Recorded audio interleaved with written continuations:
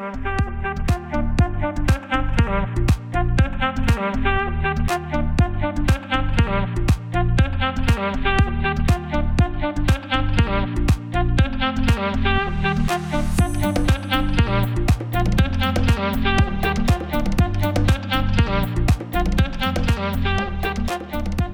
up, guys? Welcome to Tectonic Takes. My name is Favi, and I'm actually here with a really special guest. You guys know him. I mean, he's been around for ages, and he's been around Quakes Media and Quakes Podcast for a long time. Phil Leyva, what's up, man? How you doing? Welcome to the show. Thanks for coming on. Hey, Favi. I'm doing all right. I'm glad to be here. Thank you for inviting me. Yeah, man.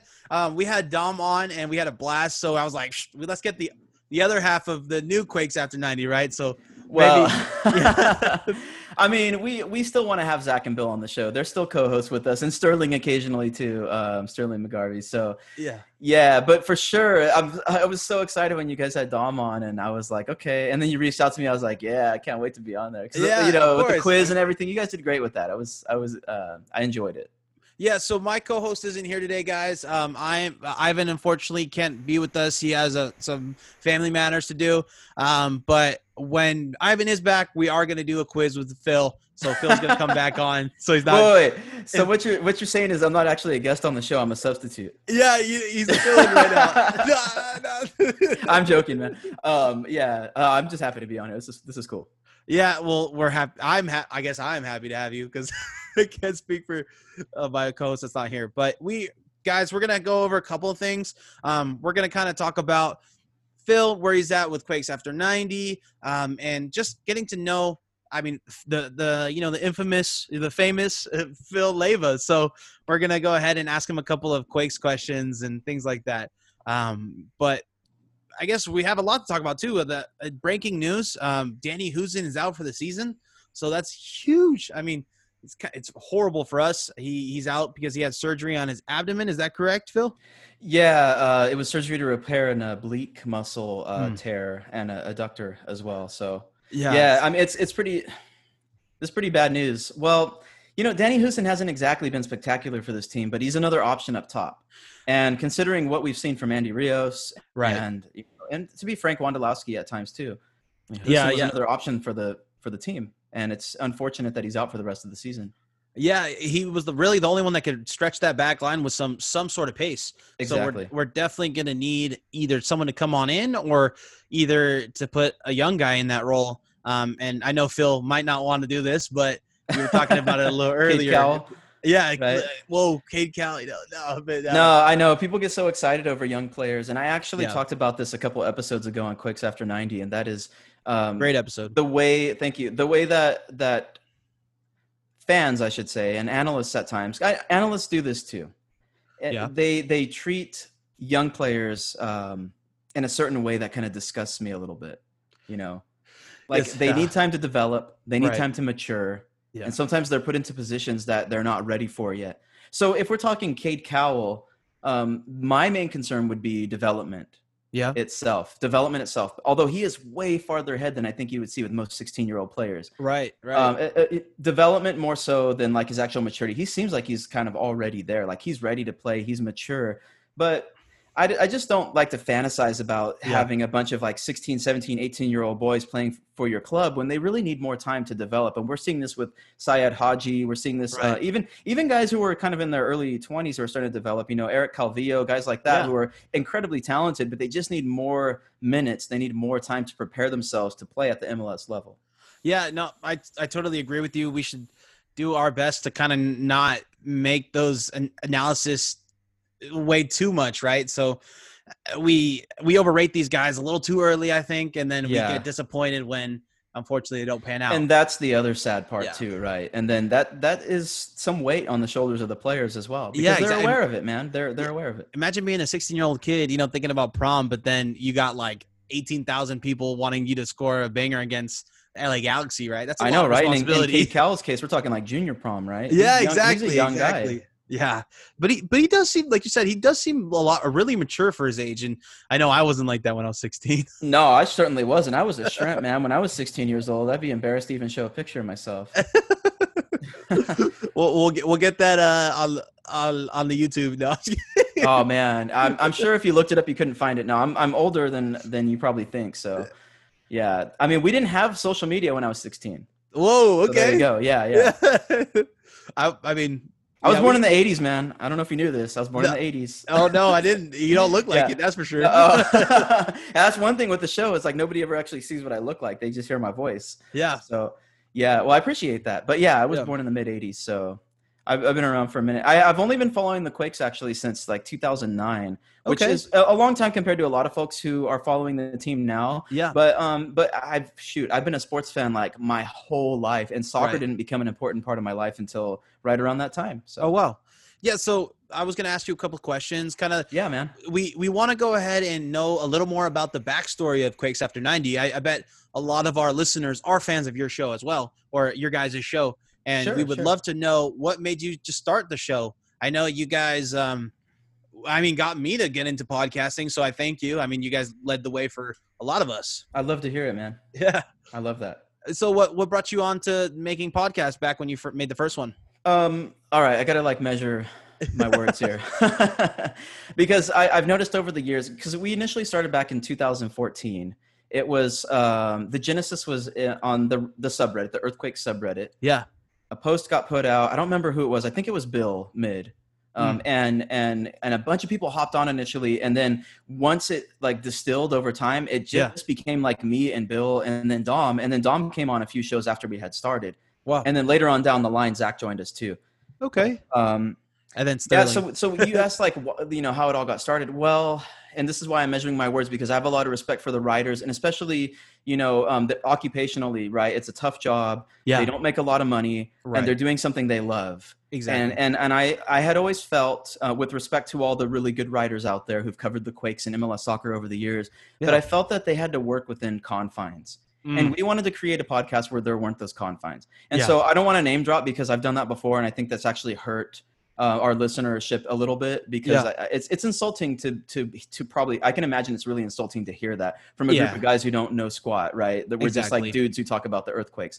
So so anyway, there were some writers that we felt who were very good at their jobs, but they were limited, and we wanted to have a show in which we didn't have those boundaries in our way.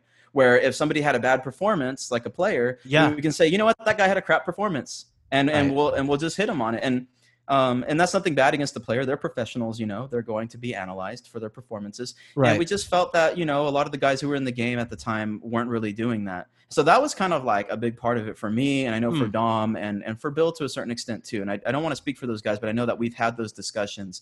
And so I kind of know that a little bit about their perspective. But to go back to initially starting, so we were on the subreddit.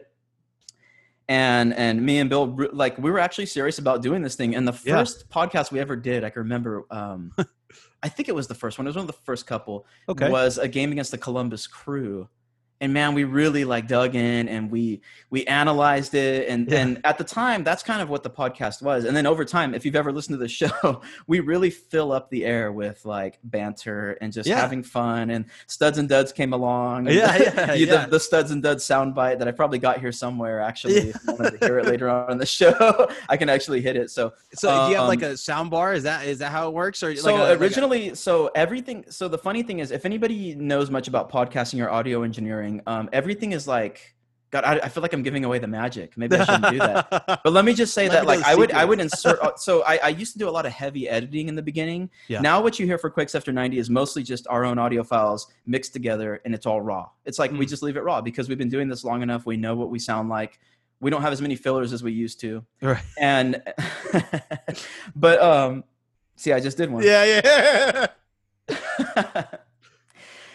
Back then, it wasn't like that.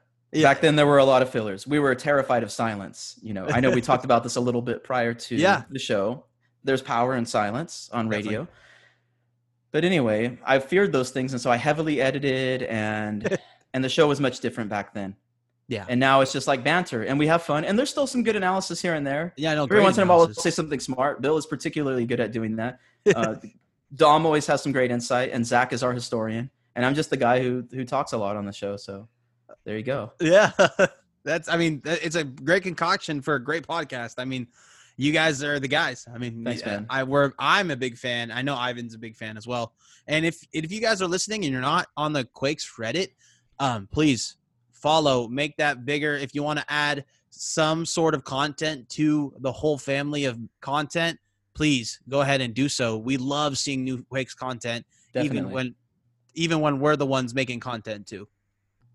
Yeah, I completely support that, and I agree. Like, I've actually been back on the Reddit more recently and more often, and I think it's important to engage with other fans.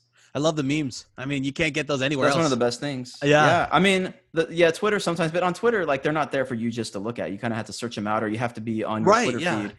Whereas on Reddit, they're sitting there, and then if they're good, they get upvoted. And right. And it seems like it seems like a really big community when we might not be that big, right? So it doesn't seem we're not, of course we don't have the fans like Atlanta United or LAFC, but if we all do our best to try to, grow this family, then we'll get there in no time. So no doubt. Yeah. So let's get to know you a little more, Phil. I got some questions for you. Oh man. Let's go rapid fire. All right. Oh man. I don't know. Okay. Let's do it. It's not going to be a quiz. But it's going to be kind of a nice little fun rapid fire answering so that the fans get to know you a little more. Right. Yeah. So let's go with favorite Quakes player. Like all time or current Quakes player? Current. Sorry. Ah, man. This is rapid fire too. Shoot. Yeah. Well, I guess I got to say the first name that comes to mind, right? Chris Wondolowski. Okay, there you go. So, favorite former Quakes player? Steven Lenhart. No doubt. Steven Lenhart. Favorite Quakes team? Ooh. Man, there was something special about that 2010 team, I have to say. When they I'm not going to choose it. I just want to say this first, okay? This is there was something special about that team, and they actually competed in the Eastern Conference final against the Colorado Rapids, which is kind of weird. Neither team was an Eastern Conference team, but it ended up that way. But that was so special with, Bobby Convey finally having a performance and Wondolowski scoring in the playoffs against the Red Bulls. That was fantastic. I'm trying not to curse. I've gotten into the habit of cursing on my podcast. I'm trying not to curse. Thank you. Yeah, no problem, man. I mean, come on. It's the Goonies, 2012. Okay, that's awesome that team. Yeah, man. that's a great choice. So, I mean, you gotta like them. And then favorite Quakes jersey. I don't even know if I can answer this. Why? This is hard. I haven't loved any of the newer ones, really. Really? You didn't like the black one? Okay, yeah. The one with, you're talking about the one with the fault lines on it. Yeah. Nah, I mean, I don't dislike it. I'm not going to go hard against it like some folks have. I think it's cool. It's a cool jersey. It's not my favorite. I like the pre-new logo jerseys a lot. Like, there was one season where they had a third, and the third was that white jersey. I actually have one. Oh, wow. I wish I can. I'm not wearing it right now. I'm wearing a different white jersey right now.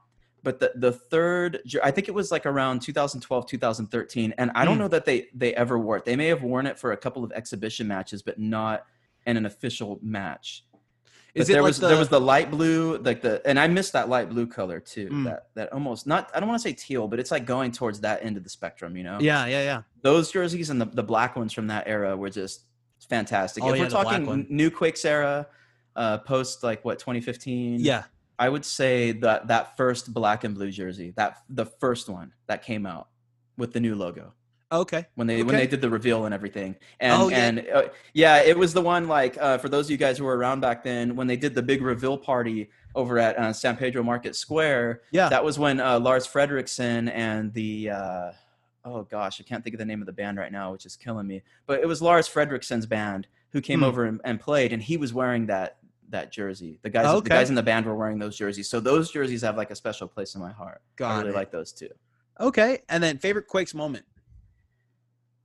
Alan Gordon scoring the goal against the Galaxy. Gordon, Alan Gordon. And then Adam John's first season, and Adam John's chasing behind him and everything. But man, that whole sequence is the greatest moment that I can recall in Quakes. Yeah. Recent Quakes history. Obviously there's the big George Best goal from back when he played on the Quakes back in the early 80s or whatever. But I think that's that was a defining moment in the history of the team. Showing the resilience, the Goonie mentality. Right. It's kind of corny to say that, but the never say die mentality, right? That was real. And that whole sequence, Marvin Chavez burning down that left flank, right, and then just completely dropping De La Garza to the ground. And then Cronin. And then crossing crossing that ball into, I think first it went to Shea Salinas and then it went to Sam Cronin. Yeah. And actually, man, now that I'm saying Sam Cronin's name aloud, he's got to be right up there next to Lenhart with my all-time favorite Quakes player. I love Sam Cronin. And then he just lofted that beautiful pass. I know, right? Beautiful. To the left post. I don't know if I can say back post or whatever. It was on the left side, right? Because he was facing. Yeah, exactly. He was facing goal. So he just chips it perfectly. And he had two options, man. Right. There were two guys. He had Adam John, he had Alan Gordon. Alan Gordon just dunked it. And it was just, it was, man. And I was there. That was like a dunk. I was there. Yeah, I was there at the game. Oh, you were there? I was there at both of those. And Shea Salinas did it too when he scored the game winner against Galaxy. I think the following year, I want to say. Yeah. 2013 at Stanford Stadium. But man, that was a hell of a moment. That was a heck of a moment. That was it. You know how Sam Cronin was on the ball? If it was Utzon, that would have been in the upper deck, all right? I know. Sorry, Utzon. Utzon, great player. I love him. I love what he can do. But yeah, that's not really his forte. Yeah, but that was so I was editing our podcast a little bit ago, and I was rewatching that clip because I was using it for one of our podcasts, and I was like, man, that's such a nice ball from Sam Cronin. It was perfect. Insanely nice. It couldn't have been done better. It couldn't have been better. Cronin was such an underrated player. Now he was not. That wasn't really his forte either. It's funny, like the lobbed pass wasn't always his thing, but he could make some great lobbed passes across the pitch to kind of switch play a little bit. But he had so many great attributes that I love to see in players. And really, this was my bias back then, and it is a little bit now. Yeah. I felt like Sam Cronin's style of play really exemplified the American style of athletics. Like it was hard nosed. Lunch pail, get in there, get the job done. Don't complain. Play for the guys around you. It was that. That's the kind of player that Sam Cronin was. And on top of it, man, he can really hit some nice passes on the ground. I remember he scored a couple goals that were just grass cutters, man. And baseball, we would call that a seeing eye hit, right? So he was great at that. Yeah, we don't really, like you guys were talking about on your last or one of the episodes before on Quakes After 90, we don't really have a lunch pail guy anymore. I mean, once Wando's gone, we really don't have a. No, I think there are a couple guys who are fringe. Garam Kashia, I kind of feel like is on that. Okay, yeah, I can see that end of the scale a little bit. I can see him being that kind of guy. But your day in, day out, hardworking guy is You don't see that too much, not especially in the midfield. I mean, with Shea Salinas, yes, you do see that. Yeah. But he's not kind of what I'm talking about in terms of your midfield players. So when I talk about that kind of a lunch pail player, I'm talking about your, more in the style of Sam Cronin, a guy who comes in and just does the dirty work. Kind of like your Chara, right? Judson is kind of like that in some ways, I would say. Yeah, Diego Chara, although Diego Chara is a spectacular player. He goes beyond that even. I wish I had a better example. There was a guy who played for the Philadelphia Union for several years in the in the 2000s and the early 2010s. Yeah. And it's Brian Carroll. He's the perfect example of that type of player, Brian Carroll. So you get guys like that on your team, it just makes everybody better. Jeff Larinowitz for Atlanta United is a really good example. He's that kind of player. So those kind of guys who are leaders and they just do the dirty work and they go in, there's nothing spectacular. They're not going to always make the highlight reels. Those are the kind of players you need on the team. So Sam Cronin, perfect example. Okay. From the team. Okay. And then, that was a dunk though. I mean, literally puts the ball perfectly and then gets up there like he's some sort of like possessed a dunker. I mean, some sort of possessed basketball player. Jumpman. Yeah, literally. And just places hip. Is alley-oop, man. That was Pippen to Jordan or whatever, That was just it was magic. It was magic. But that has to be, I mean, the Quakes don't get enough love in the Bay Area media circle, but that call has to be one of the best calls. I would say one of the. It was great.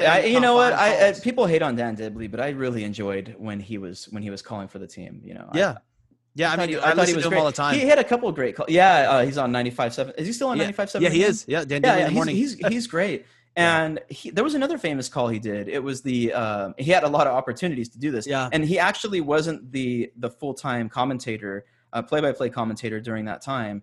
I don't remember the other gentleman's name at the moment, but Dibley also did the call on the Steven Lenhart game winner on Steven Lenhart Wig Night. Yeah. It's blonde-haired bedlam at Shaw Stadium. Yeah. That was Dibley too. And then it cuts to all the people with the wig. Yeah, it was wonderful. I was there for that one too. I used to be a season ticket holder, so I was there and for a lot of those games. Yeah, I mean, before COVID, right? We had an Alanis game winner, and me and my wife were there with I think uh, Seismic Imperial. I'm dropping the name, but the Latin supporters group. Okay. And we were just out there, and I've never seen so much beer go in the air, man. It was insane. So it was their guy scoring a free kick winner. So they were just going crazy. Is it Imperio Sismico or something Yeah, like that? Imperio. See, you know, it's funny. I'm Latin. I'm Uruguayan. Yeah, me too. Right? But I'm hella white. I'm not gonna lie, man. Like I'm hella white. My mom's white, and I got most of like her genes or whatever. My dad is from Mexico, so like okay. that's why my last name's Leyva. I have a Mexican last name, so okay. I'm hella white, dude. Like I'm not gonna try to pretend, you know. Like I'm full. Like I'm passing. And I realize I'm not gonna go into the racial thing. Yeah, I mean, me and I even talked about it. We talked about how we're both white passing Latinos, and we have to do our part to make sure that people understand. Absolutely. Yeah. So when I say I don't want to go into it, it's not because I don't think it's important. It's just because you know we're here to talk about some other stuff right now, and I do think that there's time for that. But maybe you know, and continue talking about our favorite soccer team right now. And then one last question. I know this was rapid fire, right? I know. Oh man, so rapid. But favorite thing to eat at the stadium or drink? Okay, so I'm gonna have to cheat a little bit on this one because I don't normally eat at the stadium. Oh, okay. It could be outside or it could be pregame. Yeah, so pregame, and I don't know if I'm like breaking the rules by saying the name of a restaurant or whatever, but there's a Japanese like ramen place down the street on Coleman Avenue, Menbei. Okay. Ramen. And man, that place is awesome. Like so I go there quite often. I actually took Zach there. My wife and I took Zach there with us one time. Zach from Quakes After 90. Yeah. To eat. And so they have really good ramen there. And they have a couple other really good things. But man, I think at the stadium, like I might have a beer, you know, like I might go to the international bar or whatever they call that. It's not Lobina.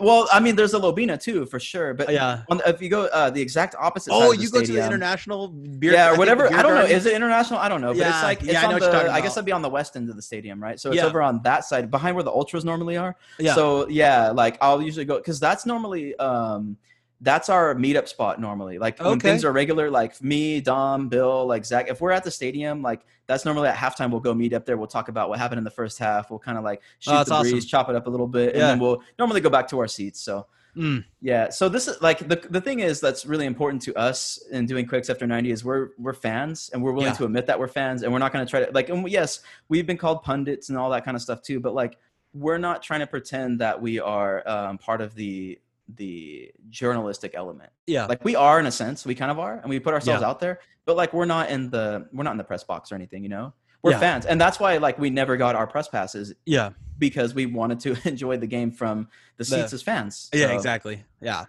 Yeah. Do you ever have people come to me? Oh my God, look, it's Phil Leyva and Dom. Oh man, no, we're not like famous people, man. I'm just a dude, man. I'm just a dude. I would say like it's funny, like a couple times because I just like talking, like I've had people be like, oh yeah, I recognize your voice. Or it's funny, one time I had a listener recognize me at my place of occupation. Oh wow. Like, yeah, because I've been a high school teacher for several years, and I've worked full time for several years. And I'm doing something else right now, but this was, I think it was last year. We had a listener who saw me at work. I taught at Pittsburgh High School for several years, and his daughter was playing a sport. Oh wow! And was within the same conference or whatever they call it. So that's awesome. I guess sometimes like sometimes that happens. But like when you just yell Dom or something at the stadium, they're like, oh my God, it's the Quakes After 90 people. Oh no, I don't know about that. I don't know about all that. I'm just a dude, man. I'm just a guy who started a podcast several years ago, and some people listen to it, and every once in a while they recognize my voice, or maybe they'll have seen my face on Twitter or something like that. I don't know. Yeah, I mean bluegrass, right? That's what it's about. So. Grassroots. Grassroots. I'm sorry. No, I got my bad. No, it's all good. Yeah, dude, bluegrass music, bro. Bluegrass music. Oh man, hardly strictly. Just. Yeah, but what I was gonna say is ramen before a game. Are you wearing a jersey? Are you that ballsy? Oh no, no, man. So that's funny that you say that because I've had that happen before. Like, so obviously COVID times right now. I've gained some weight and everything. Like, not a lot, but like I've gained some weight. But yeah, even when I was like at my thinnest, because I can fit into a a authentic medium. Okay, when I'm in shape, like just fine. Like it looks. No, great. I mean like not to talk myself up too much, but then I eat a bowl of ramen and you're like your belly just sticks out. No, you I'm know? not It's like talking about Naruto. that. You ever watch I'm talking Naruto? about stains, like stains, getting stains on your jersey. Oh, okay. It's funny that my mind went there first. Yeah. No. So yeah, stains on your jersey, Naruto stomach, like fully out. Like, yeah, that's definitely all part of it. Okay. Yeah. So we got to know the Phil Leyva, the yeah. So, Thanks, a little Bobby. bit, yeah. But I guess we're gonna go into talking a little bit about our team that we're here to talk about, right? So Yeah. we have a little bit of Quakes news. We talked about it a little bit before about Danny Husen going under for oblique surgery. So the abductor muscle, he went in for surgery. It went successfully, performed by Dr. Williams Brown. So it's expected to be sidelined for the remainder of this season. Phil, do we have to fill that spot?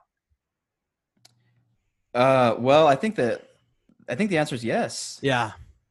And there's room, right? Like I just feel like that's something, but that's something that the Quakes already needed. Right. This isn't really new. I mean, Husen has been injured off and on throughout the season. Right. And the Quakes have needed something more in that position. Yeah. The fact that Andy Rios has been sitting there has maybe made it, even more obvious to fans. Like, I don't know, but I know that talking with my Quakes friends, that's something that we identified long ago. With the forward position has been problematic, and you can't rely on a 37-year-old man as much as we love him, Chris Wondolowski, right, to continue to fulfill that role, especially under Matias Almeida's system. And Wando is still all over the pitch at times. We saw that in the LAFC game, right? He was all over the pitch at times, and you can't expect him to do that, even though he was a cross-country runner at De La Salle High School back in the day, even though he could have gotten a scholarship to do that in college and did soccer instead and went to Chico State to do that. It's just like you can't rely on that. So there needs to be, but also I think it adds another dimension to the team when you have somebody who can hold the ball really well and who's a good passer. Now, Andy Rios is a decent passer. I think that's, watching the last couple of games, I think that's the one. I remember, and I was very critical of Andy Rios, and I still am. I'm not holding back on that. But I said to myself, what box does he check off for, when it comes to the different aptitudes that a player has? Like, what is he good at, to put it simply? And I think that's the thing is he can pass. Occasionally he'll hit a decent shot. He scored goals, he's done it in his career. But it's not enough. So to go back to the original thing, the question about filling that spot, yes, I think the Quakes need to bring in somebody who can hold the ball, a true number 9 player, and who can change the pace of the game in 2 different ways. To calm the team, once they get into the 18, to really like bring it down and do what the best teams in the world do, which is execute in the 18-yard box, in and around the 18-yard box. Right. Who have that sense of this is just part of the game and we're going to score a goal. Right, because the crap teams, what happens when they get to the 18-yard box? The player gets the ball, they get all antsy, they get nervous, they do a quick pass, and then next thing you know, the other team is in possession or the other team is counterattacking. So we need somebody who can do that. But also, I think, especially with this team, it helps to have somebody who can keep up the tempo of play, who can keep the team moving forward when they're in possession. And I know that seems kind of like, what's a good word for it? Like, 2 different things. Oxymoronic maybe is a way to say it, but because it's 2 different skills, right? But I think it's important to have a player who can do that. And I don't think Andy Rios is doing either one of those things. So if we can get somebody to do one of the 2, then you actually have a dimension of attack. Whether you're steady and poised and methodical in your attack, or you go right in and you just like shove it down the other team's throat, because I think the Quakes can do that too in this system, especially early on in the game before the subs and perhaps even later on. So Yeah. So going back to your Andy Rios tidbit, he actually did a really good job doing those same kind of across the field passes that Magnus Eriksson was doing. So I thought I think he delivered about 3 of them where I was like, okay, I mean, someone threw the ball into him and then he just quickly turned and passed it over to the other side of the field. Yeah, I actually had that in my notes from the game. I wrote down Andy Rios again looking uninspired. However, that was the first thing I wrote down. However, right after that, I wrote nice ball to switch play in the 19th minute. And then again, right after in the 20th minute, he did. And I was like, oh, that's cool. And it's funny that you mentioned that, you bring that up, because that's not even what my initial thought was in terms of his passing. Like every once in a while, he'll have a quick like flick pass or something, and he's capable of doing that. He's capable of keeping the tempo of the play up, but he just hasn't been doing it. And I don't know if it's a motivation thing or if it's a fitness thing, or if it's simply, I don't know. I can only guess. I can only guess what's going on. But a striker, obviously he's got something. If he was able to play like a team for like Club America, like he's got something. Yeah. The player that you were describing with the two traits that we can go ahead and see that we need is kind of a player like Ruidíaz for Seattle. I mean, exactly. That's a great example. Great job doing both of those things. Oh, he's a speedster. Yeah, that's a perfect example. I think a guy like Ruidíaz to come in and play that role, I think that changes the dynamic of a team. It completely changes the dynamic of a team. Yeah, and Seattle, I mean, is reaping the benefits. They brought in Lodeiro. They still have Jordan. And they have two. They have Jordan Morris, too. Yeah, right. Both of those guys can do that. And Morris is like a freaking Swiss Army knife, man. I love to watch him. He's a great player. But it's fun. He's fun. He's fun to watch. Yeah, he's fun. I think he's great in this. I'm so glad he stayed in MLS. I think he's doing overall his career. It's going to be better that he stayed here in the States and played. You think so? It's just, I think so. I mean, he could have had some success in Europe. Who knows? But I don't think he was going to find like Premier League success or anything like that. Do you think he could like maybe find some, at least like some second tier European league success? I think so. Maybe like the Netherlands. I mean, I think he could even find first tier European success. Okay. But I don't know that that's what's best. I don't know. Like, and when we say success, right, that's super subjective. Like, what does that mean? Does he get some minutes? Does he score goals? Like, I think he can get some time with a good team in Europe, with a decent team. I mean, he can definitely play in the English Championship, and that's a great league. Yeah. He can definitely play there, in my opinion. Yeah. Maybe he can find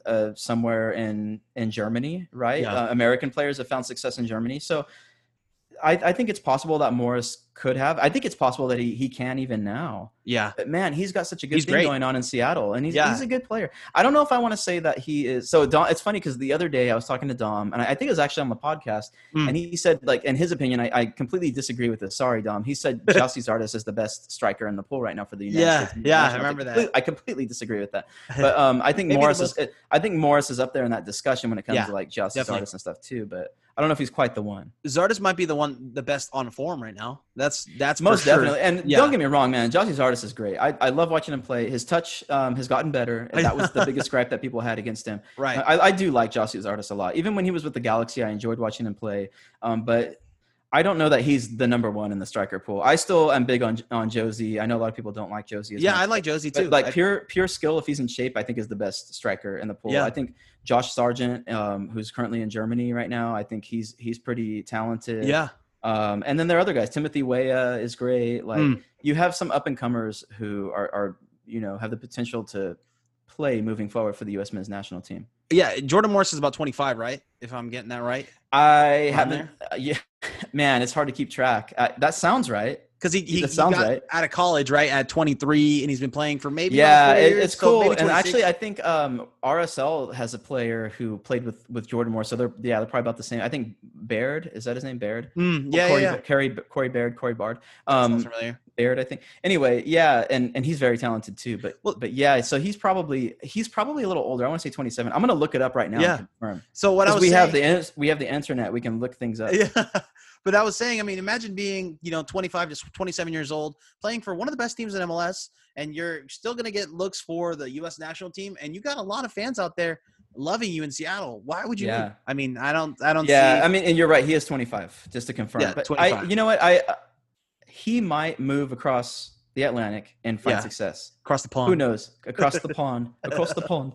He can move across the pond and find success, man. I wouldn't be surprised if it happened. Yeah, I just I'm amazed don't know. There's not a lot of suitors. I'm amazed we don't see rumors. Who knows, man? Who knows? There might be. There were. I thought there were rumors. I mean, he did go over and train in. I want to say in Germany, like for a quick stint, right? But this happens to a lot of players. Like even like Nick Lima went overseas and trained, right? Right, so like any national team prospects will go over and do this. But I wouldn't be surprised if he went to Europe. But I think, man, he should be like Wando, spend his time here in the States. Play straight here. I think he's good for the league. He's a great role model. He's a straightforward guy. He's diabetic, and he shows that he can play despite his type 1 diabetes. And he's just a great guy all around. Love Jordan Morris. We're talking about Jordan Morris because he burnt us. Like No player has ever. Yeah, so newer Quakes fans know him as the guy who just completely toasted Florian Jungwirth. Yeah, and they made Yeah. like bazillion highlight reels of it with drone footage and everything. Yeah, but appropriate, I would say, and Yeah. it was necessary. So yeah, that was a really bad moment for the team. Yeah. That is the worst moment I think that's the low light of in the terms season. of a tactical breakdown. In terms of tactical, and yeah, it was a 7-1 loss. That too. Yeah, and I would say because all the big American pundits were reposting that one, it was like, oh, that's not a good look for us at all.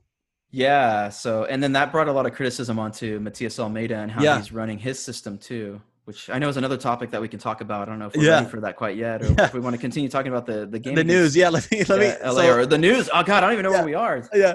So we kind of we went off on a little tangent. We're having a little bit of fun. But so really quickly, the Quakes actually got fined for their antics after the goal that they scored against LAFC. Players Hudson and Paul Marie were in violation of the league's policy regarding entering the field of play. Both players have been issued an undisclosed fee for their actions in the 94th minute of San Jose's match against LAFC. What do you think of that, Phil?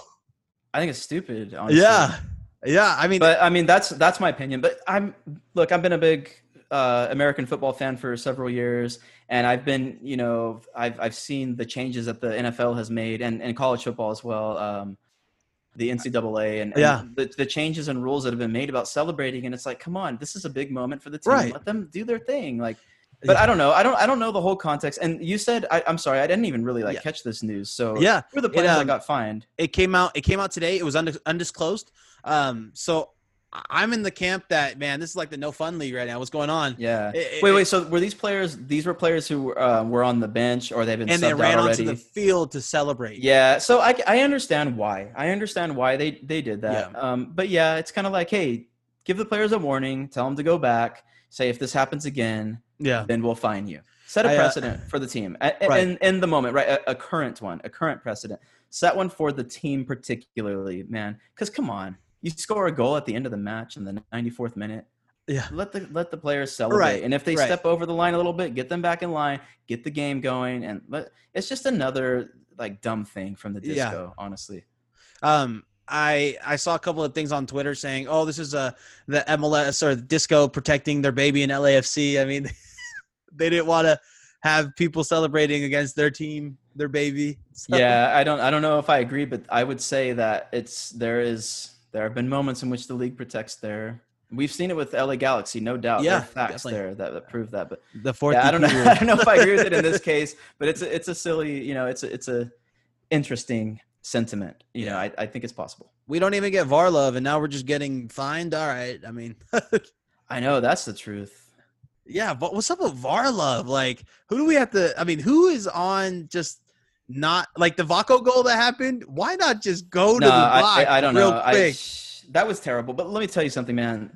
In this league for the Earthquakes, it's not. It goes beyond that. It's also the penalty calls as well. There has been a recent history of this for this team. And when I say recent, I mean actually several years consecutively in which the team just doesn't get the calls.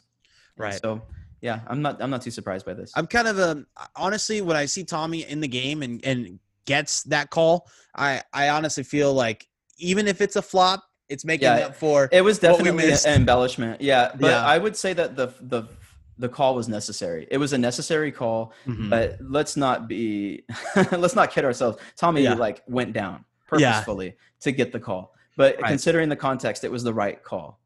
Even if it looked like a flop. And then another bit of news. I know Ivan wanted us to talk about this. This is going to be a little bit in the realm of what's going on in the world right now.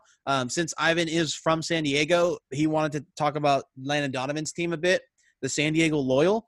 They actually forfeited their second straight game due to not a racial slur. I believe it's derogatory slur to an openly gay player. It was a homophobic slur. It was a homophobic slur that was used. Thank you. Yeah. And then they went up to the ref and they told the ref, but I believe the slur was in a different language. So the ref actually didn't know what the slur was. So he didn't call the game. Right. And players like Landon Donovan, who've been around the game a long time, know those terms, right? Some of us may have heard that on the pitch before playing against people who use that kind of language. Yeah, I don't know. I don't. I mean, should we just give our opinions on this? Because personally, no, I feel just, I think whatever Landon felt was appropriate in the moment was the right thing to do, and he felt that taking his team off the pitch. I think I saw some of this. I saw some of the video, and I think the big concern with Donovan, and I could be wrong here, is that the ref was unwilling to give that player a red card and remove him from the game. And that's why they conceded. Yeah. And correct me if I'm wrong, but I think that's what it was. Because then he was like, fine, if you're not going to recognize that this is a problem in the game and we're that going to leave. Exactly. That this is completely inappropriate. Right. We're not going to play. We're not going to play on the same field with someone who is not willing to recognize this sort of behavior from a player, which is inappropriate. And they were up 3-1, I believe. And then they conceded the game 0-3 after they left. Landon Donovan is a legend, right? Right. Yeah. They should definitely. I'm sure even the San Diego fans are just like, all right, we put our faith in Landon. And that's Ivan. Ivan's a loyal fan as well. So they completely understand why they did it, and they actually forfeited their second straight game. So we should definitely see how this news story kind of evolves throughout our podcast and see what goes on, because they do need to make some changes, and the USL is kind of just dropping the ball on this. I mean, they're not doing anything about it. So, Favi, I got a question for you, because I this is a big contentious point with me and a lot of my Quakes friends, and I might be on the minority here. Yeah. How do you feel about Landon Donovan as a former Quakes player and as a fan? I think I personally don't like that he went to Everton to play, for Europe and then come back and play for the Galaxy. I think I like him, though. I mean, he got us some championships. We would have got some more if we didn't go to Houston. So. Yes. I think he's an American legend. I'm a big American soccer fan. Me too. So I don't hold too many grudges against people. I think it's all about the love of the sport, and you can't be. I mean, we're not talking about Barcelona Real. We're not talking about Liverpool Man United.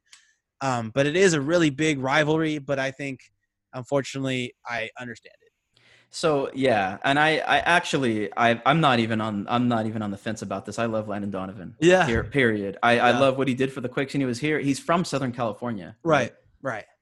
And it's funny, we mentioned the favorite Quakes moment. Yeah. My favorite moment ever in sports, including like every sport, is when Landon Donovan scored against Algeria in the World Cup in 2010. That is my favorite moment in sports. It's a great moment.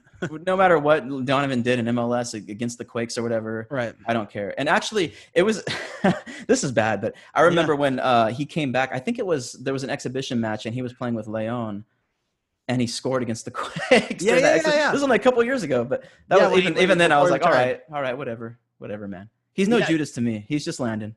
Yeah.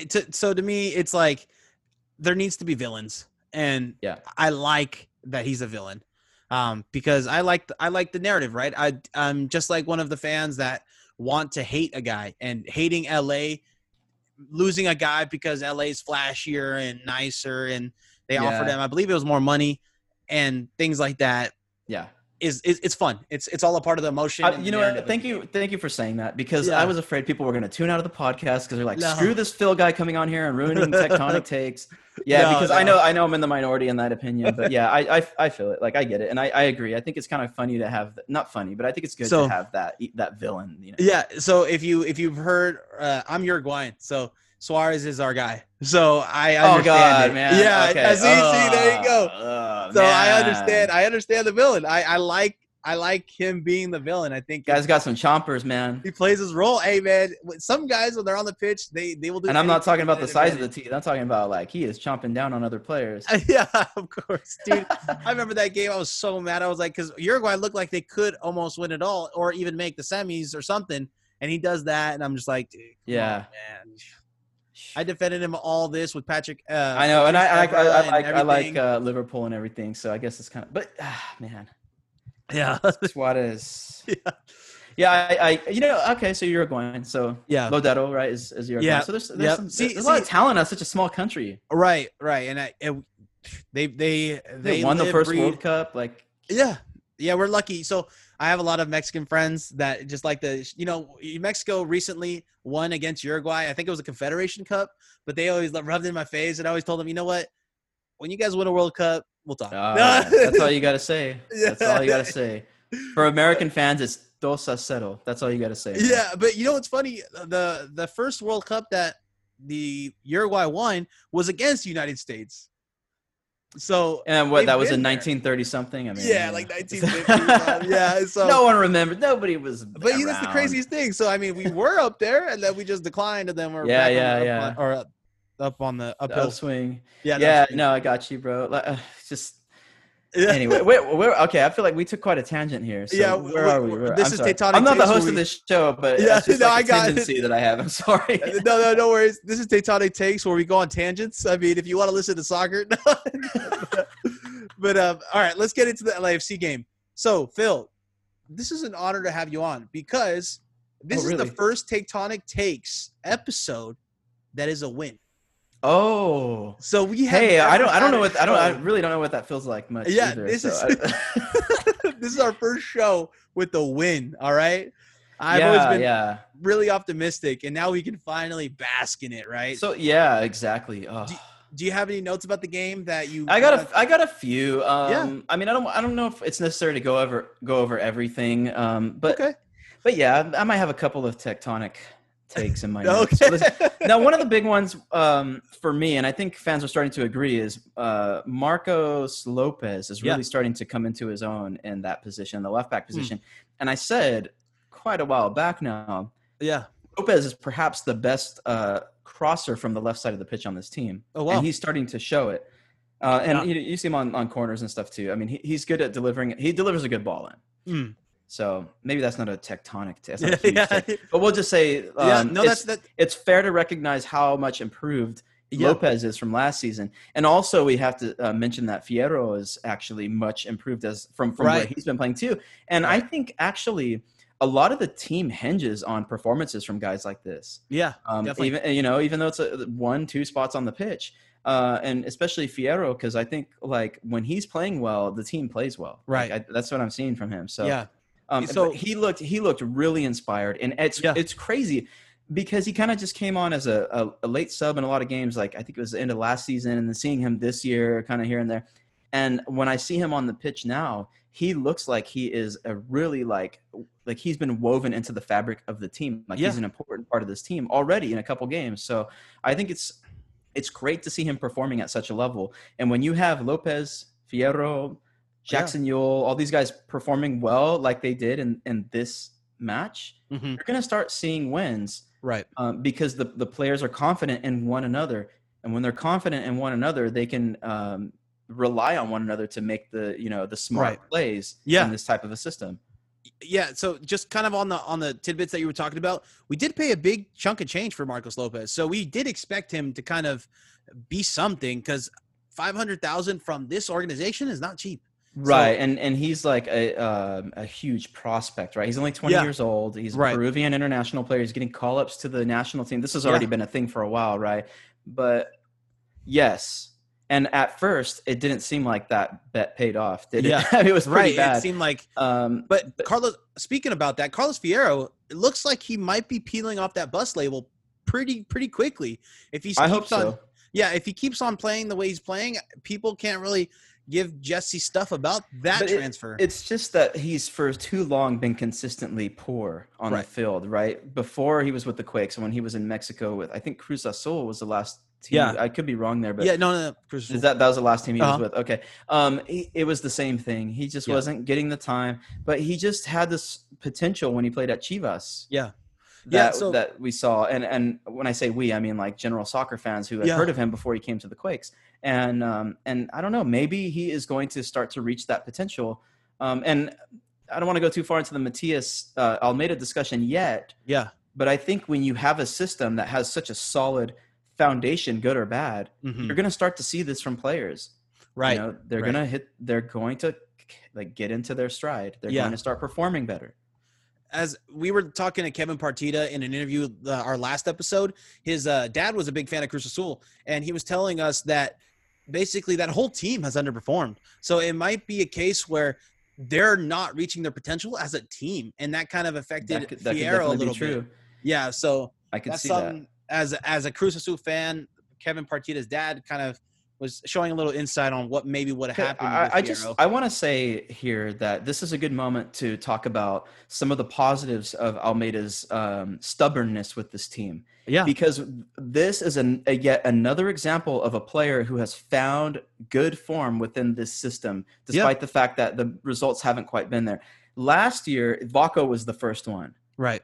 Last season, for the first time that I saw, or since I've been watching Vako play, for the first time last season, he hit his stride in this system. He started playing harder. He started winning balls. And I don't know if you guys have noticed this who are listening, but Vako can win a ball very well. He can pickpocket very well. That is a quality that he has that a lot of people don't recognize. Yeah, Kevin Partita was saying in our interview, again, to start to plug it, but he was saying that Vako's very strong on the ball. I mean, he is. Even if you know where he's going to go with his next position, he will not let you get that ball. Nope. And if he finds a way, I know I'm a Vako stan right now, right? I'm his number one biggest fan. But if he finds a way to pass that ball, I know me and Phil were talking about a little bit before the podcast. Do you think he trusts his team? I mean, if he finds that last ball in the final third, we're looking at a Nicholas Lodeto, basically. Like, we're looking at a very good attacking player. Yeah, my fear is Vako, somebody at his age, I don't know if that's a skill that he's going to suddenly discover. Not being a ball hog. Yeah, definitely. But no, for real though, like Vako is very technically good, and I think on the ball he's so strong, and yeah, I think Partita saying that is absolutely true. He's really strong on the ball, and he's a lot better defensively than people think. But to go back to my original point, last season we saw for the first time Vako play with passion for this team, really wanting to play for Matias Almeida, really wanting to go out there and play his best and run back and win balls and then get back into the attack. And one great thing right now is he does look like one of the more fit players on the team throughout the run of the game, right? And you know, I'm not saying that he can go a full 90 as well as like some of the other guys who were in tip-top shape. But when he's on the field, when he's on the ball, he looks like he's still playing like, you know, at a very high rate, at a very high percentage of his overall. Definitely. And I just like how we were talking before, I think if we start to see better performances from certain players where it hinges other players to have better performances, we might see Vako get unlocked again. And I hope so. I think the hardest thing about Fierro, though, kind of circling back, was that the wings was the hardest place to get a position on this team.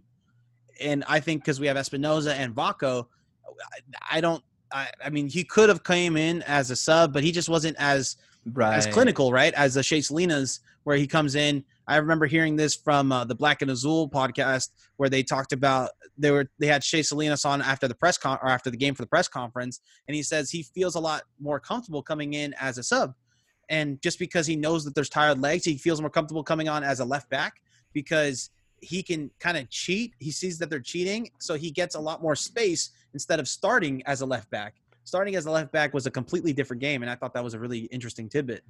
Sure, and I think that was really cool that it was discovered as a part of his abilities to play in that position. Yeah, because he pretty much played as a midfielder his entire career prior. Right. Yeah, that was a little tangent.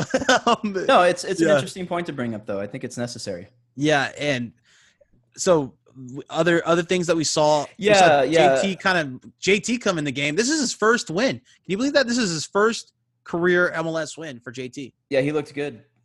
Yeah, I thought he had a couple of good saves on there against Diego Rossi, the high school scorer. That was big. So that was a huge save. Huge, big right paw, just knocked that ball away. That was and he looked confident. He didn't look at one time where he thought he wasn't going to get it, and that's something you want to see, right? Sometimes I think Vega is a little not confident. Where I'm not 100% on Cade Cowell coming in because honestly, like, look, I know people want to say JT's not that young anymore, but he's a goalkeeper, right? He's got years. That's young. Yeah. Okay. Yeah. What is he? 23 or something? But he's a goalkeeper. Okay. Right. So that point is moot. But I will say I'm not like huge on bringing the younger players in like Cade Cowell. I'm 100% on board with JT taking this position right now. I think he proved that he should be playing in the starting role. But also I think Daniel Vega is a really good role model for JT in a lot of ways, and in terms of like leadership and his passion for the game and even some of the fundamental goalkeeping stuff. But I think JT's already there. He doesn't need all that. But it's nice to have somebody like Vega in his corner should he get that starting position. Right.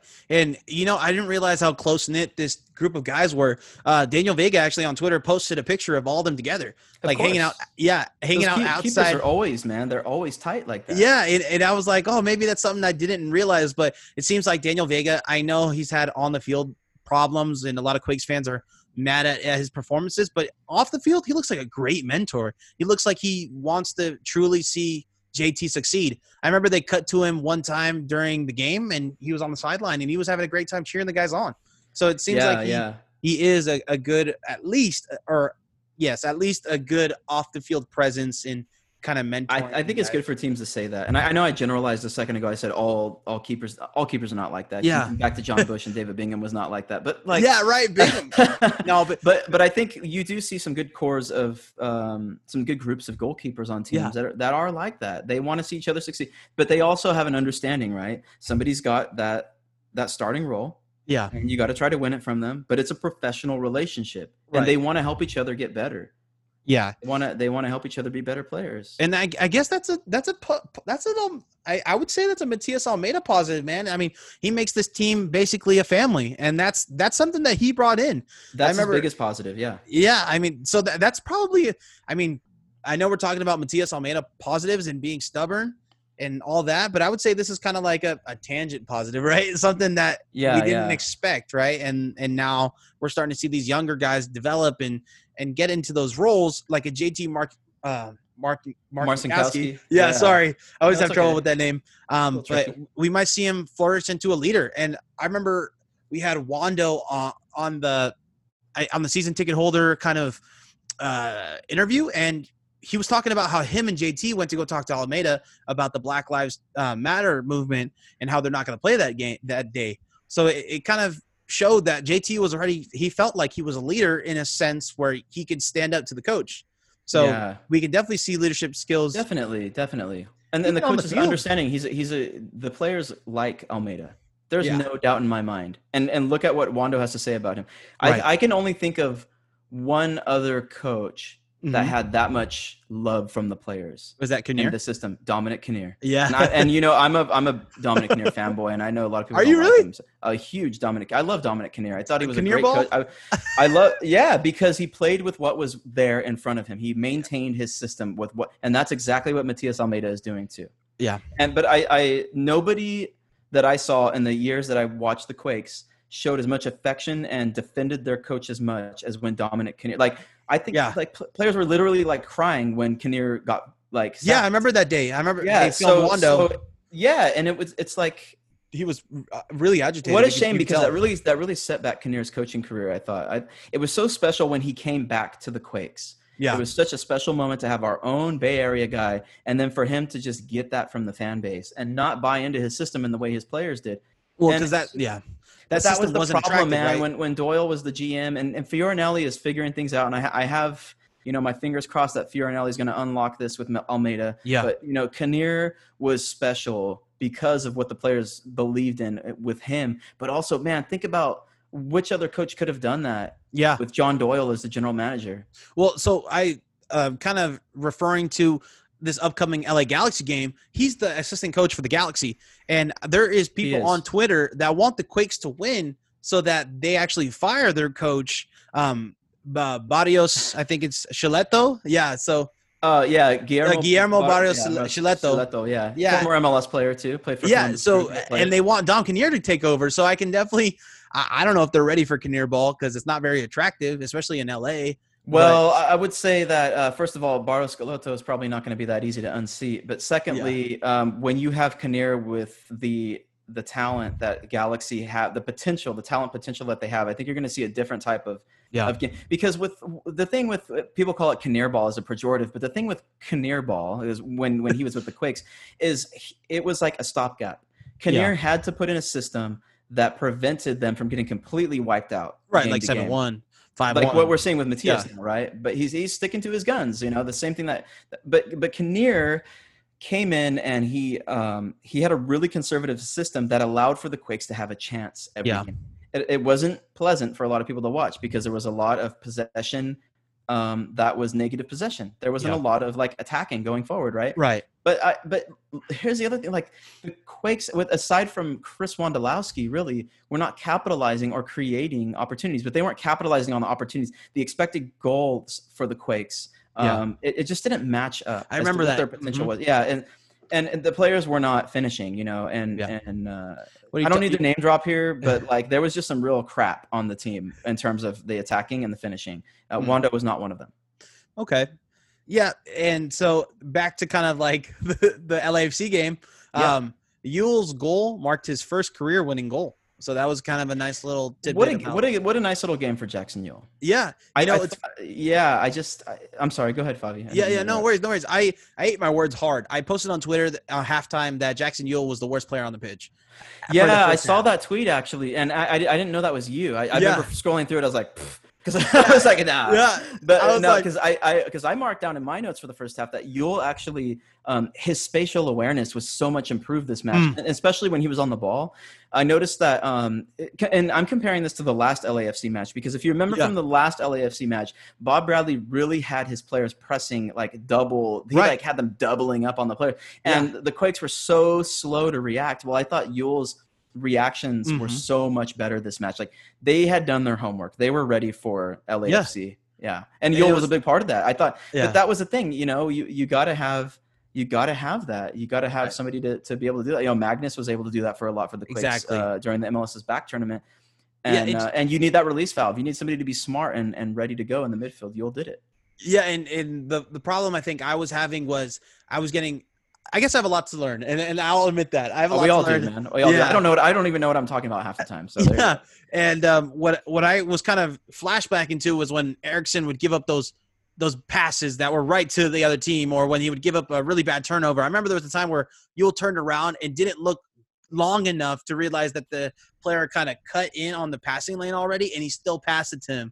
So I saw these glaring things and kind of let that overshadow, I guess, the whole defensive game plan. And I made that tweet, and it was just, that was such a bad You regretted it, huh? Yeah, I was talking more like a fan. Yeah. No, it's all good. No, that's usually, I mean, that's all we are, right? We're people who watch soccer, and then we make comments on it. Yeah. You know, we can be big, like, nerd analysts and dig out all the stats, and sometimes we do, but, like, sometimes you just see things and you're right, and sometimes you see something and you're wrong, and that's all that was. But it was funny to see that, how much that aged like milk. So I was like, oh, man. Oh, yeah, that real quick, man. You bought that milk on the expiration date. Yeah. But, all right. Well, Phil, what'd you think your one stud and your one dud was? Oh, we're at studs and duds. Cool. We're already there. I know. I love this. You guys are using this. We wanted to give a big shout out to you guys every time we do it. So this is a nod to you guys. Well, I didn't know we were already there. I would have gotten the little soundboard thing ready to go. But no worries. Let me see. Here's what I got in my notes. Wait, let me make sure I didn't have anything else that I wanted to mention. Yeah, please. We didn't talk a whole lot about the second half, really. Yeah, I guess I can mention it as I go through my studs and duds. They played a very compact game. I thought they were they were really good at playing this whole new kind of. I guess LAFC went in. Yeah. They were gonna get the same of the same, right? And Almeida did a great job, kind of not doing that. I would characterize it as aware and ready and prepared. They were prepared for this match. It's funny you said compact. That's the term you chose. When I hear the word compact when it comes to coaching, Bob Bradley is like the first name that comes to mind when I think of it. You know, when I think of his teams and what he does, especially with LAFC. But we came into this game already knowing that we won't have the possession. So I thought that was kind of cool, realizing that they kind of got that they weren't going to get the possession for at least half of the game. And then that they can, because they knew they were down on, like training time and healing time and recovery time. So they kind of second half game really released all the hounds basically. Yeah, man. The second half was much different from the first half. And that's a really telling stat for this match, particularly is possession. I'm kind of like reticent to bring this up sometimes, but I think possession's important in this case because at the half, the possession was 40-60 in favor of LAFC. And at the end of the match, it was 47-53 in favor of LAFC. So yes, the Quakes came out with a different approach in the second half. Right. Had in the first half. They came out a little bit differently. So possession isn't telling all the time, but I think in this case it kind of was. So kind of interesting fact that you bring up there with that. Yeah, and then so I'm going to go ahead and kind of and say Espinoza had a different bite that game. I mean, he was that your stud? Yeah, that was my stud. I mean, he was pissed that game, man. Bouncing the ball off the floor, just getting yellow carded. Isn't he great to watch, man? Isn't he like a great? He's just like your passionate, angry guy sometimes. Just your passionate, angry. But what's important? What's important is that he maintained it. Throughout the match. Right. Just like with the separate. I mean, he had a bite to him. And I like that. I like to see that fire. I know Wando last week said we were mentally weak, and that didn't look mentally weak. So something happened to this team this week where they were like, we can win this game. I'm probably going to end up eating crow for this, but I think Matias' system is going to pan out, and I think it's a matter of time. No, I think it's a matter of time. I think a lot of folks are wrong, and like I said, I'll eat crow if I have to, but I think it's necessary for Matias Almeida to have this time. And I got a really lengthy response about the Quakes After 90 podcast on Reddit from a listener who, he's been with us for a long time. Love the guy. But he's like, how much longer do we have to wait? But I think right now, considering where the Quakes were in 2018, where they were last year, and where this team is eventually going to head, if the foundation is laid with Matias Almeida, I think it's worth the wait. I think we have evidence that players are improving in their particular development. I don't think the development is stunted in these players like some people are claiming. I think we're seeing that. We're seeing guys improve. But anyway, I'm sorry. I'm going off on huge tangent here. What would you say for the fan that kind of comes up to you and says, yeah, Nick Lima's development has been stunted for sure? Yeah, but also Nick Lima has shown this a little bit, not only with the Earthquakes, but with the U.S. men's national team. And I think this is like a mountain and valley type thing where like he's just at a valley right now. Yeah. He's going to get better. And we're seeing glimpses of it. We've seen some pretty good matches from Nick Lima, but yes, you're absolutely right. We've seen some inconsistency with Nick Lima that's been quite unexpected. But there are other cases of players who are like most recently, it has to be Fierro is like right. And like just turn it on, bought into the system, and he's playing for the team. He's playing for the coach. Right. Espinoza is already one of those guys. So we're just talking about him. Yeah. Lopez is another guy who we've seen resurge recently. And my hope is that we continue to see this from players. Now, some guys are already there. Whether or not what they have remaining of their talent to give to the team is there, I don't know. But like Chris Wondolowski, for example, is already there with he's going to buy into whatever. Exactly. So, I mean, I could eat some crow. I could be proven wrong. But I think with the time, they're going to do it. I don't know if it's going to happen against this LA Galaxy team because this is a good team. They're in poor form right now, but it's a good team. With Sebastian Lletget kind of leading the charge in the cam spot. Right. We're going to see Chicharito. So let's see what if Chicharito gets his first competitive goal against us? That's going to I wouldn't be surprised. His first competitive goal in MLS, right? Yeah, right. Yeah, exactly. And so I don't know. So I think this is a good time for me to give my stud then, because my stud is the goalkeeper for the Earthquakes, JT Marcinkowski. Sounds good. I think he can. We saw what he did against Rossi on that opportunity. That was a very telling moment in the match. Definitely. And for that's not a save that Vega's been making. Right. That's not a save that he's been making. I agree. So to have a player like JT Marcinkowski come in and make that save, in addition to the other things he's already doing and some of the things that Vega does well. Right. Distribution, Marcinkowski, talking about stats, 26 for 31. I think not bad for a goalkeeper. He can play with his feet, which is great. I think JT's distribution is miles ahead of Vega's. And I like the fast kind of put the ball out counterattack. We haven't seen that with Vega ever. No, you're seeing some very quick decision making from JT. Yeah, you're seeing his head on a swivel. This is something that we see in some of the better keepers in the league. Just very quick. Like when Zach Steffen was in the league, that's something we saw of him. Yeah, Tim Howard is very, very head on a swivel. Type of guy. Looks for the pass right away. Wants to set the counterattack. Mm-hmm. I do like to see that. I like that JT is. Yeah, and we don't really have a lot of pace up top, but we do have pace on the wings. So when seeing Fierro or Espinoza take that really quick counterattack and see what we can get out of that is a new. I mean, we haven't seen that in the games that we lost. So it's definitely something that we bring to the table when we start.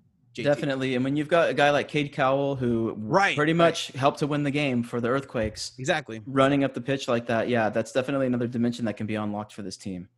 So to go back to your point on Espinoza, man, Cowell, Espinoza, and then sending that ball in and allowing Yule to Right. And good on Yule, man, for making that run. Yeah. And 94 minutes into the game, that's tough. And he believed that they were going to get. He did, but I tell you, man, this is more evidence of a system that could work. Yeah. When the players buy into it. It's just really unfortunate that the losing results were such heavy results. That really sucks, because that took away so much of what the potential from people from seeing the potential. I don't know if that was well articulated, but you see what I'm saying? Like, definitely, it just belies it. Like, you're not seeing the potential when the losses are so bad. But the potential is there. When you have a midfielder like Jackson Yule, who is a good player, but has looked exhausted this season playing for this team. He's looked tired. He and Tommy and a couple of the other guys. When he's making that run in the 94th minute to score the game-winning goal, that says something about your coach, and that says something about the system that you have in place. Yeah, he's totally bought in. Yeah. All right. So anyway, JT Marcinkowski, that's my stud. Yeah, and do you have a dud that sticks out to you? Yes, Andy Rios. Okay. And let me not just say Andy Rios, and because he's been like the hated player by a lot of hated is not the right word. His performances have been hated. The player's not hated, right? Nobody dislikes him personally. But Rios, the only consistent thing about Andy Rios is that he is all over the pitch. Right. And there were 3 players who started for this team that were all over the pitch during this match. One who was completely justified, and Judson. Mm-hmm. And Wondolowski, who that's actually kind of like a part of who he is as a player. Mm-hmm. I think obviously he's best when he's in the box, just creating headaches for the center backs, right? Right. But Wando has that element of his game, and he's a pretty fit guy for his age, and so he's pretty fluid sometimes. Now, Wando didn't have the best game either, but Andy Rios, with an exception of a couple good moments, which we don't normally see from him, was particularly poor in this match. And so of all the 3 guys that I just mentioned, he was the least effective. Right. I thought overall he was the dud for the team. Yeah, and I thought he had a better performance than usual. And I was gonna I myself, I think for me it's the easier choice, unfortunately, because he still wasn't up to what we need, right?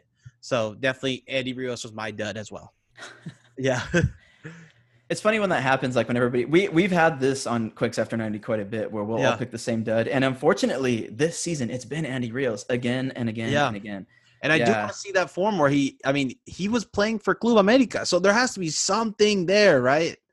That Almeida saw. I mean, I know you guys were talking about this on Quakes After 90, but these guys probably weren't their first choice, but there's still. Yeah.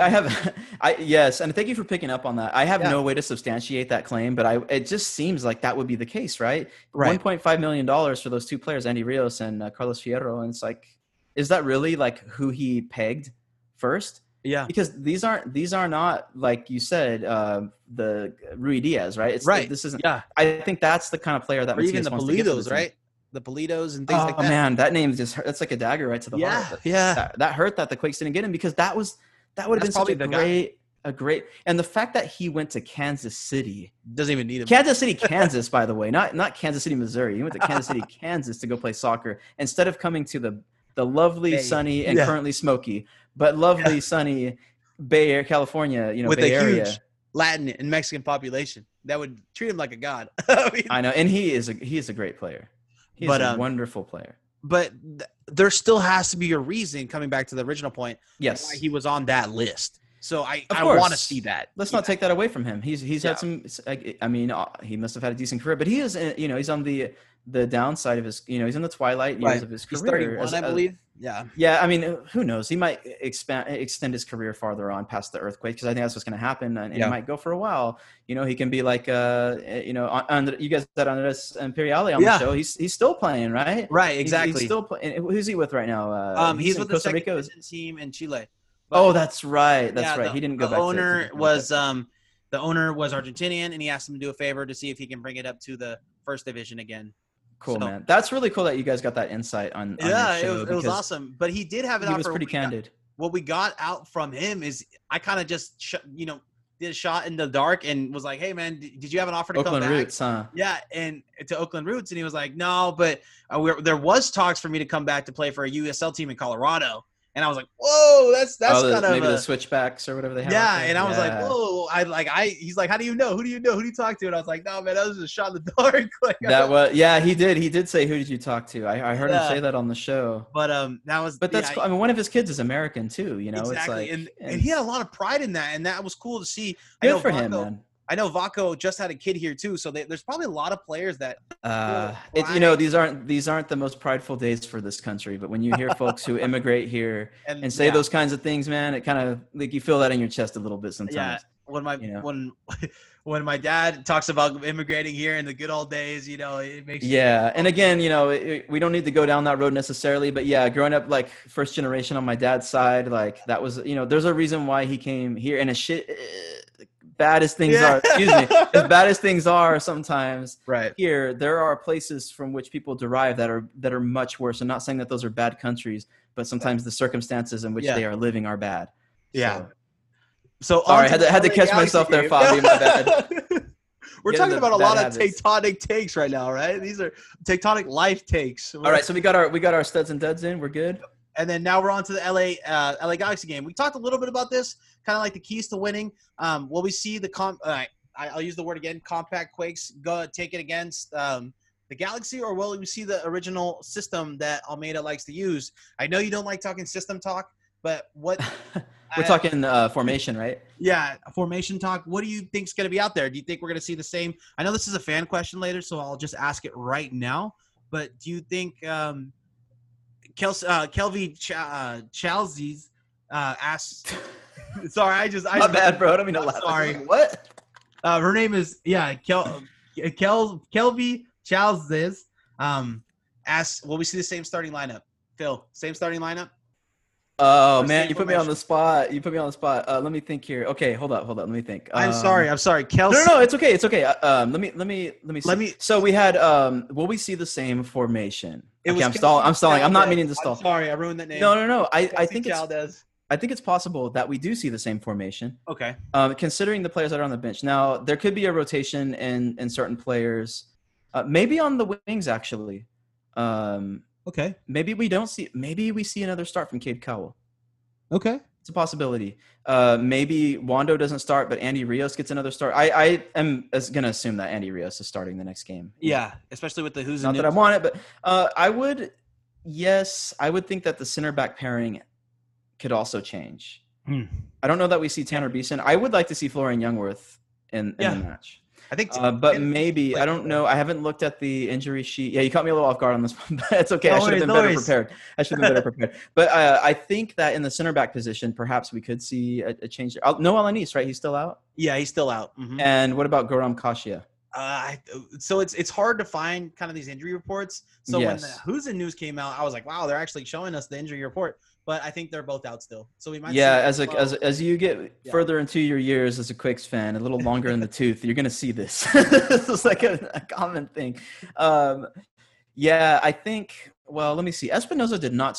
He did start in this match. Okay. Yeah, he did start in the previous. It was Espinoza and Fierro on the wings. We had Yul Judson in the midfield. I think we had as well, and then Wondolowski, Rios kind of doing their midfield forward thing. Yeah. And then I think Lopez, Beeson, Youngworth, Lima. Maybe we see somebody else at the right back position. Right. If Lopez is hurt. Well, that's the other thing. So Lopez is playing at the left back position. Yeah. That's another thing too. We could see. So perhaps we see Tommy Thompson back in the fullback position. Perhaps we see Shea Salinas in the fullback position at left back. I think those are possibilities. Yeah, I don't think we see Tommy. He got burnt by Pavon, and that's going to happen again. That's true. But how many options do we have at right back? Right. That's another issue. I'd rather take Nick Lima and a Shea Salinas on the left type of deal instead of a Tommy Thompson out there. Sure. But this is the first time the Quakes will have a full rested week before a game. So I think that's a big deal. So can I take this moment? Yeah, please. To talk about this because I think it's really important that we discuss this. And I don't think I've even heard anybody talk about this Charles Boehm article from MLSsoccer.com that came out on September 23rd. And I think it's really telling. And I haven't heard any pundits or anybody around the Quakes talk about this. Of course, I haven't been tuning into every show. That's I just haven't had time to do that. But I do want to bring this up because I think it's really important. I think it's a good counter to some of the great points that other folks have put out there. Colin Etnier, formerly Aftershock Podcast, wrote this fantastic. He's such a good writer. He wrote a fantastic article on Quakes Epicenter about why Almeida is not why he is the problem, I should say. Mm-hmm. Talking about Almeida's troubled past, talking about his tactics. One big quote: "He's no Marcelo Bielsa, right?" The transfers and the development; those are all issues that he brought up in that article. But I think one big point, to simplify all of it, to detract from all that wonderful hard work that he put into that article and some of the other folks have done, is to talk about the rest. To talk about the rest that the players aren't getting and the training that they're not getting consistently. So let me bring up a couple of quotes from this Charles Boehm article, because I think this is really important. Yeah. So one is from MLS Español's Ariel Hudas. Mm-hmm. And this is according to Charles Boehm, a veteran Argentine journalist who's covered Almeida and his teams for many years. So this is somebody who knows Almeida and his system. Okay. So this isn't just like Phil Leyva talking on his like podcast type of thing. This is like somebody who knows his stuff. So, quote, "The main problem for me is that he can't impart his philosophy in the current situation. The air quality and the fact that they can't train normally hurts a lot. They were good in MLS's back because they were together 24/7, and that's a proper environment for a coach like Almeida to get the amount of effort he expects from his players. Right. He's likable, he can relate with his players, but he also wants full engagement from them." End quote. That was the one from Ariel Hudas. Mm-hmm. So the next one, and it's I do want to discuss these, but these are all on the same kind of like wavelength, right? So I'm just going to fire them off really quickly. The next one is from Tom Marshall, who's been writing for ESPN for a really long time. He's Guadalajara based, and he's a great journalist. So he says, quote, "I honestly think the system can work. If you watch Leeds and Fulham against Fulham the other day, Leeds concede goals that aren't too different from some of the ones that the Earthquakes have conceded. Even Atalanta over in Italy, they also use that kind of man-marking system in defense. But it's a fine line because the players have to be absolutely 100% fit. They've got to be absolutely 100% dedicated. And they've got to be chasing everything like lunatics almost. They've got to be 100% involved. And that in some ways can make up for a deficit in talent. But obviously, the situation that he's had in recent weeks when you're traveling around, you've had the fires that you can't train properly, and the players, they look really tired." That's from Tom Marshall, who's been covering Almeida since he was the coach of Chivas. Yeah. From Ariel Hudas, who's been covering Almeida since he was a coach in Argentina. So those are really big things. And even when Almeida was on Radio Continental, which is a radio show in Argentina, he said, this is the last quote, I promise. He said, quote, "It's there to see that we aren't being competitive. We have a lot of youngsters. The project here is different. Today, there's a big difference between the opponents we are playing and ourselves. Our team needs a different physical state. Yeah. I know well what we have and how far we can go," end quote. So unless you're, and Etnar was kind of on this point a little bit, that he doesn't think Almeida is necessarily a genius or anything. He just thinks he's a good coach, but he's not like the bee's knees. You know what I'm saying? Like he's no Marcelo Bielsa. But if you look at what the players are saying, what the analysts who have followed him for years are saying, and what Almeida himself is saying about the system and the lack of fitness for this team, I think that's incredibly telling. And that simplifies all the stats and everything. But I think that's the truth. I think that's the real issue with this team. And last thing, when you have a tired team like this, sometimes you get blown out 7-1. Yeah. And they look tired. They really did. I mean, they did, man. They did. You saw it. It's there to see. Yeah. And as a casual fan, you could see that even Andy Rios didn't run all the way to get that Cade Cowell pass versus Colorado. So they were tired. They were definitely tired. Mm-hmm. But so going back to your point, they're going to have rest going into the LA Galaxy game. Exactly. So what is your preview for the game? What do you think the score is going to be? Prediction? Well, I guess I kind of have to go, like I've already put out all these quotes and everything, and I have to kind of build, they're getting the rest. Yeah. This is a home game. And Galaxy is a good team, but they are in poor form right now. They've lost their last 3 games. I hate doing predictions. Yeah. But I'm going to say that the Quakes will get scored on in this match. To me, it seems inevitable. 2-1. Yeah. San Jose Earthquakes. 2-1. San Jose Earthquakes. Shea Shalid this banger at the end? Maybe we see it again, man. I would love to see that. But I think I would really like to see the Quakes take a lead and hold on to it. Yeah, I would too. I have a feeling they're like, if they can jump ahead early, use the rest they have, play their style that I just love Matias Almeida's style. I love the marking system. Play that style, put the pressure on Galaxy, score 2 goals right off the bat and hold on to that lead. And if you had to concede one, all right, concede a goal. Yeah, I think we're going to see the form that we saw in Orlando. We're going to see a rested team. There's no excuses about rest now, so they definitely are going to show up. The air quality is still poor. I don't know what the situation is in terms of the training for the team. I don't know if they're training indoor. That's the type of question that, you know, if we had press passes and we had access, which also Matthias doesn't always allow the press into those training. Yeah, definitely. Sessions. So he doesn't. That's a big deal. Yeah. But anyway, if they're well trained, but I don't know, man, is that going to take more time for these players to get into that form? I don't know. So there's a chance the Quakes they could lose, and it could be an ugly loss again. Let's hope not. You think so? There's a chance they could lose.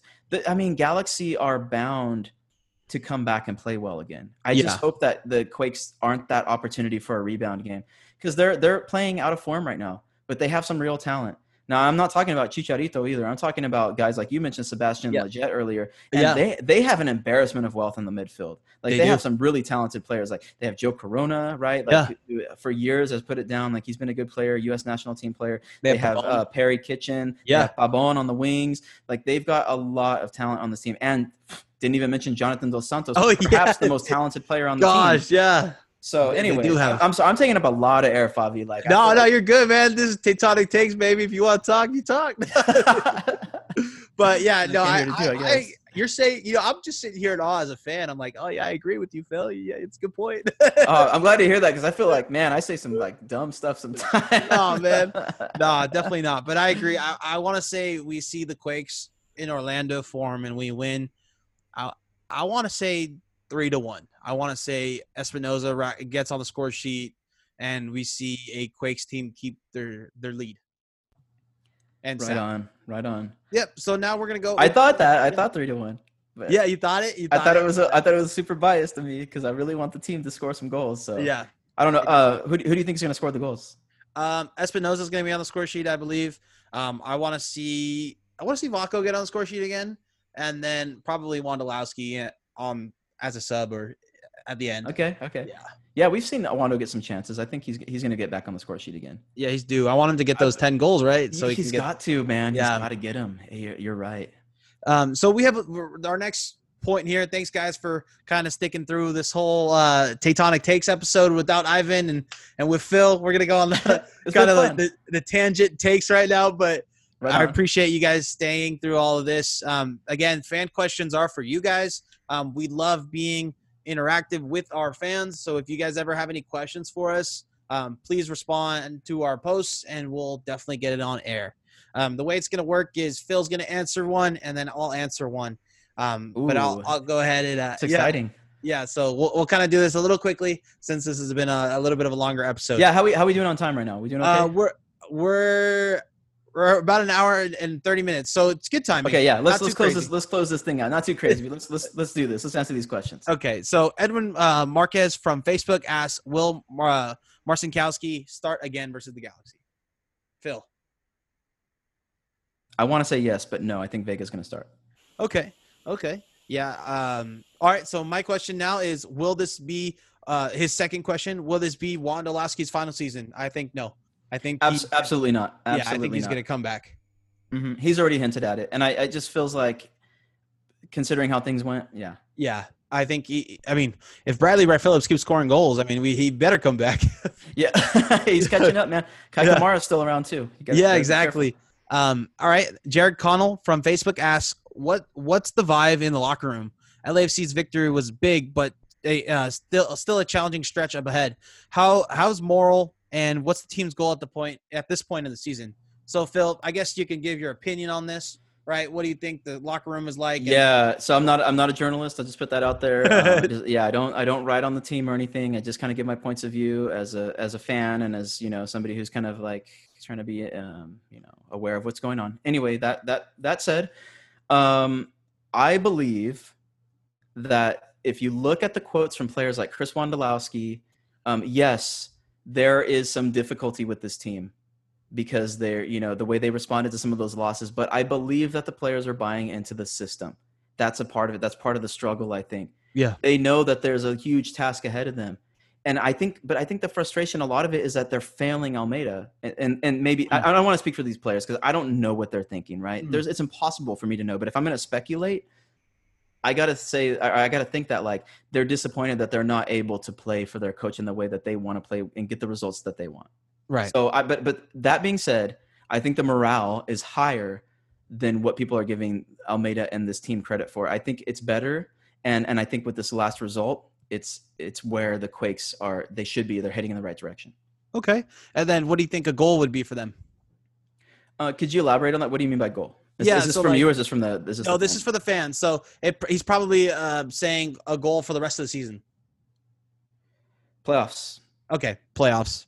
Playoffs is 100% the goal, and we might sneak in there. So we'll see. I mean, we're lucky. This year is the year that 2/3 of the teams make it into the playoffs. So it could be a very good opportunity to make it. Let's be clear about something. That's not Almeida's mindset. Almeida has the mindset that a lot of Euro coaches have, that you play every game with passion. Actually, he criticized American players when he first came to the States to coach in MLS about how there is a lack of passion for winning every single game and scraping every single point off the table. Okay. And then we have another question. So Kelsey Chalvez, I said him right now. Will we see the same starting lineup that beat LAFC this weekend? We talked about it a little bit earlier. I'm just going to go ahead and reiterate. We might see changes around the right back and the left back position. And we might see a change in goal that Phil kind of talked about. All right, Phil, your next question. William Bond, which Quakes team will show up? The one that outplayed Seattle, outplayed Portland, outplayed LA, and beat the other LA, or will it be the Quakes that got blown out by Seattle, Portland, lost to LA, and got blown out to the other LA? That's a good question from William. I think it's going to be the team that is heading in the right direction. Yeah. We're on the right trajectory, I think. And who knows, if they don't, then that's going to be really telling for what's going on in the locker room and what's going on with the system. Definitely. So yeah, I think they're going to come out and do it. I already gave my prediction, the score prediction. I think that's what's going to happen. Yeah. Awesome. Well, that kind of wraps it up for us. We want to thank Phil. Thank you for coming on to this episode of Tectonic Takes. Ivan will be back, and then we're going to actually have another guy that's part of the Tectonic Take team on the next podcast. Phil, your podcast is This is Phil, right? Oh, that's my Twitter handle. Yes. Oh, yeah. And you can follow at Quakes After 90 if you want to get updates on the shows, and we do some retweets. We also have an Instagram that we use occasionally. Yeah, you can follow me on Twitter at Phil. This is Phil. I don't tweet too often. Every once in a while, I'll throw a take out there. But yeah, I'm just sitting back, enjoying the game, and talking on my podcast. That's what I do. Yeah, and he goes on Twitter and looks at all the stupid hot takes that people say that Jackson Yule's having a bad half. I'm definitely a lurker, man. No doubt. But yeah, so definitely we want to thank Phil for being on the podcast today. We truly appreciate your time today. Thank you, Phil. And if you enjoyed this podcast, you can follow us at Tectonic Takes on Twitter. We do have a YouTube now, so if you want to subscribe to us on YouTube to listen to us there. And we want to thank the Beautiful Game Network for presenting this podcast for us and taking care of all the backhand stuff for us. So thank you again. And we do have a Patreon, so if you want to support us and be a part of the Tectonic Takes team, we do truly appreciate it because we would like to put more content out for you guys. All right, well, wraps it up for us. All we want to say is go Quakes. Go Quakes.